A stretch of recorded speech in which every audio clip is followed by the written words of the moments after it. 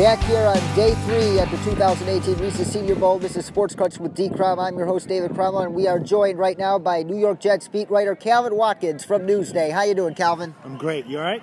I'm great, thanks, Calvin. Let's talk some Jets. And obviously, the Jets are one of the teams in the market for a quarterback, and with the 6th pick overall in the draft, they are in excellent position to grab 4 of the quarterbacks that are expected to go in that range. But they also have a lot of money to spend in free agency.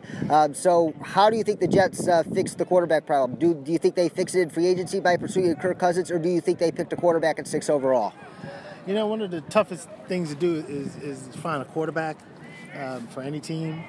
And if I'm the Jets, I would try to draft one of these quarterbacks because you never know what how the next class is going to be quarterback-wise. You can go Baker Mayfield, you can go Jackson, you can go Donald, Rosen, whoever, Allen even.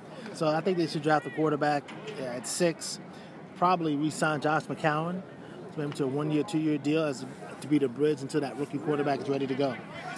Most definitely, and the Jets made a notable change by firing offensive coordinator John Morton, who incorporated some air raid concepts in this scheme, and they replaced it with quarterbacks coach Jeremy Bates. How different do you think the offensive scheme will be for the Jets in 2018 compared to 2017? I don't think it'll be that much different. They're going to keep the same offensive system, which is the West Coast. Now, they might run the ball a little bit more. I thought John Morton got away from the run at times, and he got a little bit too pass-happy, got a little too cute at times, 5 wide, when really it's 3rd and 1, he's going 5 wide. How about a halfback and a tight end there on a 3rd and 1?